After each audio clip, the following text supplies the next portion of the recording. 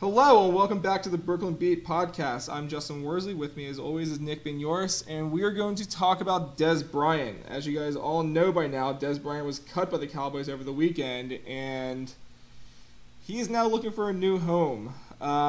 Nick, what are your thoughts on Dallas cutting Dez? I get it. I get from their point of view. The last couple of years have been kind of tough on Dez, and he's struggled. I think some of it is on him, some of it isn't. I don't think Dak is a great downfield passer, so I don't think that helps Dez, who's his strengths are being physical and aggressive, and going up and getting balls and stuff like that. So you got Dak, who's kind of throwing wobblers down the field and stuff like that, and they're inaccurate. And, he's not really playing best strengths. It kind of puts a damper on his production. So there's that, and then a lot of people have said that he's always had the reputation of being difficult in the locker room, and to be honest, I kind of believe that, but some people, who I'm not going to name, feel like it's overblown and this and that. And listen, what are you going to do? Basically what it comes down to is that, at some point when you get a perception about something, sometimes, it is reality. I'm not saying he's the worst teammate ever, but I don't think he's the easiest guy in the locker room to get along with and stuff too. So I don't think that helped him at all. I think that was kind of a hang up too. Gun to your head, is Dez Bryant an asshole?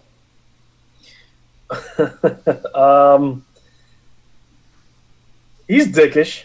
I definitely think he's dickish. He has dick tendencies.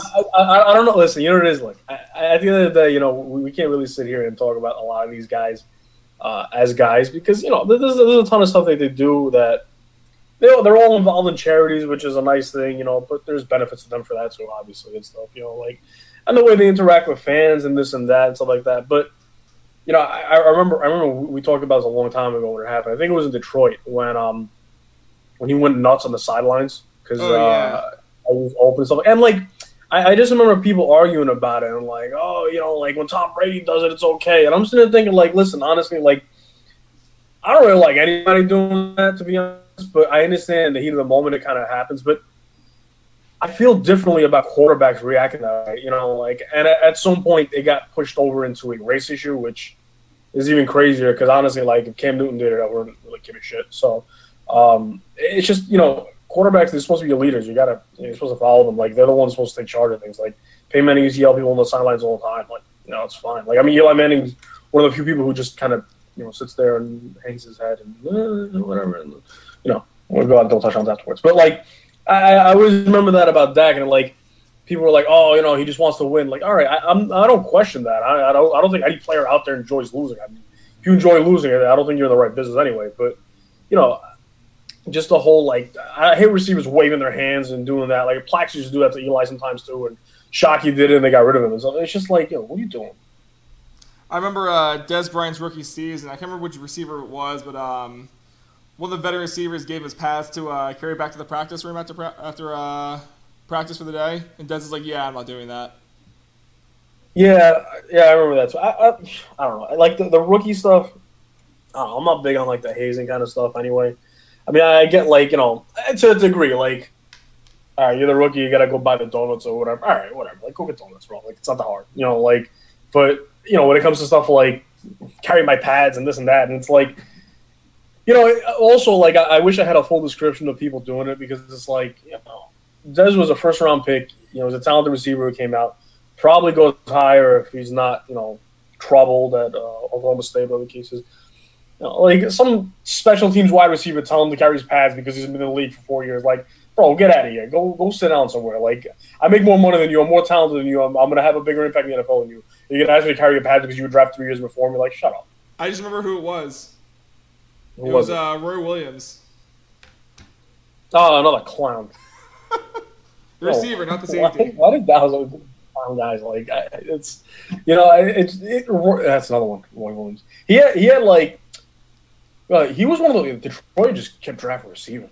Mike Williams. Oh, Charles man, Rogers. Calvin Johnson, you can't get mad. That guy was awesome. won me a fantasy title too. So you gotta appreciate that. Yeah, I mean, 4 times was the charm though. What did they take? 4 wide receivers in the first round? Yeah, they had Charles Rogers, they had Williams, Mike Williams, Megatron, Roy Williams, and Megatron. I just remember them saying, "Well, Mike Williams was like, they're not gonna take him, are they?" And they're like, we're gonna do that. He was That's out gonna of football happen for the year too. That's crazy. Yeah, he didn't play football for a whole year. And he put on weight. Ooh, man, Detroit's got a lot of them. Do you think Dez Bryant is good enough to warrant fans leaving the Cowboys for cutting him? Say that one more time. Do you think Dez Bryant is a good enough player to warrant fans of the Cowboys abandoning their team for his release? Or because he was released? Oh, I mean, here's my thing with that. I know a lot of people who like players who are just like players. So it's not necessarily how good or bad they are. So if you feel like you have an emotional attachment to guys like, I know there was one guy who named his I think his PlayStation name was his gamer tag after him. Like, I get it. Like people are passionate about this. Some guys like, I mean, that's kind of me with Eli. Like I probably wouldn't abandon him without him, but I get the emotional attachment to certain guys. So I would never say that he wasn't good enough to warrant that. I will say, though, that I feel like he didn't do enough to get that kind of, appreciation. Like, with me with Eli, like, yeah, he's got his follies and whatever, bad games and this and that. Like, the guy won 2 Super Bowls for the Giants, and there's only 2 Super Bowls that I remember because I was 7 months old when they won their second Super Bowl, and obviously I wasn't alive when they won the first one. So obviously I'm gonna have some, sort of emotional attachment to Eli. So I will say this, like, what do you play with the Cowboys? 7 years? 8 years. Like, he didn't even have like 8 years.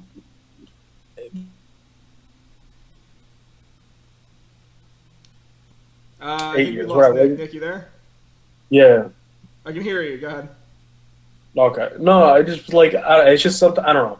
There's just some guys that I can't understand where you get the emotional attachment from, because I feel like they needed to have accomplished something worthwhile to have this, attachment to it. It's like, what did as a Cowboy, what did Dez do the last 8 years that really, really stood out to you, or like something that made you like really attached to him? Like, what, you catch some touchdowns in October or something like that? Like, they won 2 playoff games in this tenure there? 1?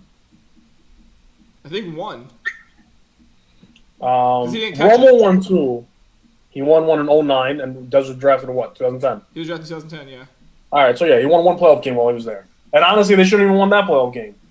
Although I know Cowboys fans listening to this is going to say, well, we should win the next one. Yeah, shut up. So, yeah, I mean, I don't know. I don't really get that, but I guess each their own. All right, let's do a little lightning round. 5 teams that Dez Bryant can end up with. Green Bay.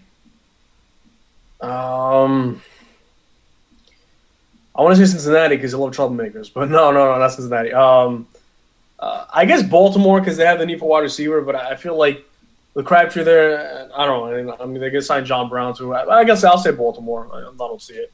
Trying to think who else. I don't want to say this. You know who I'm talking about too, but the Giants cut Marshall today, and Dez is very committed to staying in the NFC East. So I guess I'd list the Giants as one, although I personally hope that's not a reality. I wouldn't list the other 2 NFC East teams. I just don't see the fits there. I'm trying to think of where else. I don't know. It's tough. It's hard to find places for him because Houston. Sorry, Houston's another one. I got 4. What else you got? I agree with Green Bay, Baltimore. I would say number 3 would be Houston. I would put Indy at 4, and the Giants at 5. I think the need is there for the Giants now, but the question is, do they want to commit that cap space to him, or do they want to maybe look at the offensive line a little bit more, work on the extension for? Yeah, I mean that's the other thing with me. Like, Marshall's on the contract already, so whatever, he's gone, fine. If you bring in Dez, you pay him like $10-11 million, and you got Beckham there, who's clearly a superior player now, and I'm going to be honest with you. Always has been. Always has been. You're going to pay him that money, then you tell him next year, like, oh, we don't have the money to pay you, or we don't want to pay you X amount of money. Like, you're gonna pay a guy who's never done anything for your organization, whatever, say $10 million, which is probably a lot. But you pay him $10 million, you're not willing to pay Odell Beckham Jr. 18, who's been all pro for you. Like, I don't really get that part. So, and not even that, they have to worry about Landon Collins too. What happened? They have to worry about Landon Collins also. Yeah, I mean that's the other thing about spending money. Like, I don't want to spend money. Like, this year, the only person they really paid this year was Solder. I mean, you probably overpaid him a little bit, but at least you got a position of need, and I don't have to watch our fly left tackle ever again. So it was a good move. But yeah, I feel like you can't get. I mean, I guess it was a 1-year deal. It's not that big a deal. But my thing is like, where are the Giants going to? Because I look at the Giants and I don't see a championship contender. So my thing is, what are you going to get Dez to be a 9-win team instead of an 8-win team? I don't know. Like, I don't see the need. I don't see the impact. I don't see the point of it. On top of that, the Giants only have $27 million in cap space next year too, so they're not done with their roster purging. I mean, that's part of the reason why I'm kind of pushing the quarterback, because I love Eli. Nobody loves Eli more than me. Maybe his wife. I hope. That's debatable. But yeah, debatable. But like, my thing is like, he's getting up there in years, and like with Dez got cut because he really wasn't worth the money anymore. And I mean, at some point, Eli's not going to be worth $20 million anymore. Like, no matter what happens. I mean, listen, I don't think he got a real fair shake last year. His O-line's been bad for years, so that's just been something he's been dealing with. But then he literally, in one game, lost his entire receiving core. They had to go out and sign guys off the street. I don't know what Tavares King and I don't know, I forgot who the other guy was that they signed. I don't know what they were doing that Sunday, but they literally got a call Monday morning and said, hey, you want to play wide receiver in the NFL? And they're like, yeah, okay. And they showed up for the game on Sunday. So, I don't think it's fair to say that Eli is, who he was last year. He's not who he was 5 years ago either. So, I mean, that's fair too. But, yeah, I mean, Eli's getting there. He's on the back nine, like. And I mean, my thing is like, his contract, I think his contract's up next year, but how many years he has left? It's, so that's why if you go out and get a rookie quarterback, you can pay Beckham, you can pay Collins while you're paying a rookie quarterback, rookie quarterback money, which pays in the dollar for now. Yeah, but I don't know. Look at Philadelphia. Look at the Rams. Look at what the Seahawks did with Russell Wilson. I mean, that's the new model with the NFL. Yeah, and what's funny? Because if you think about it, well, Philadelphia's a weird case because they had Wentz and they were able to go out and spend a ton of money on talent, which is great. It was super smart of them. They went out and got a bunch of guys that to put around them. The funny thing with Seattle is that Seattle was super successful with their rookie quarterback, who was getting paid even less than the average rookie quarterback because he was a third-round pick. And there's not a lot of those guys who come in as rookies and start. So yeah. Dallas kind of has advantage too. But what ended up happening was, they had a rookie quarterback who was getting paid nothing. I think he got paid like $600,000-$700,000. Yeah. And they just went out and just loaded up. I mean, they were getting they got Percy Harvin, they got Michael Bennett during those times. Like, they were adding, they were adding all these guys, and they were able to do it because they didn't have to pay their quarterback $25 million. But at some point, his contract came up.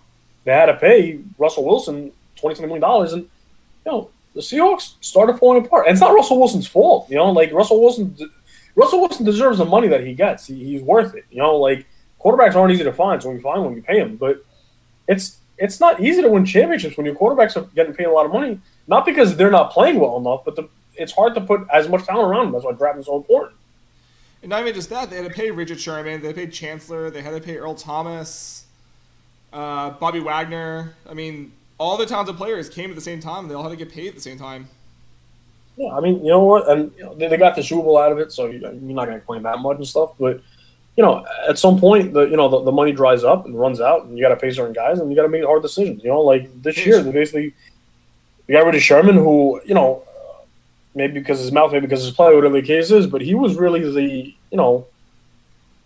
he was the I feel like he was the emblem of the Legion of Boom. Oh yeah. I'm not saying he was the best player, but because I'd probably argue Earl Thomas was just as good a safety as he was a cornerback. But he was the ringleader of the group, and he was the most marketable guy, and they ended up cutting him, and now he's in San Francisco, and who knows? Cam might be next. Earl Thomas has, I think, a year left, or whatever the case is, and they had the thing with Dallas, and so money runs out, and you just try to figure out what you're supposed to do. Yeah. All right, guys, that's all the time we have today. We will be podcasting live during the draft next week, so be sure to check us out on Thursday, and we will see you guys then. Take care, guys.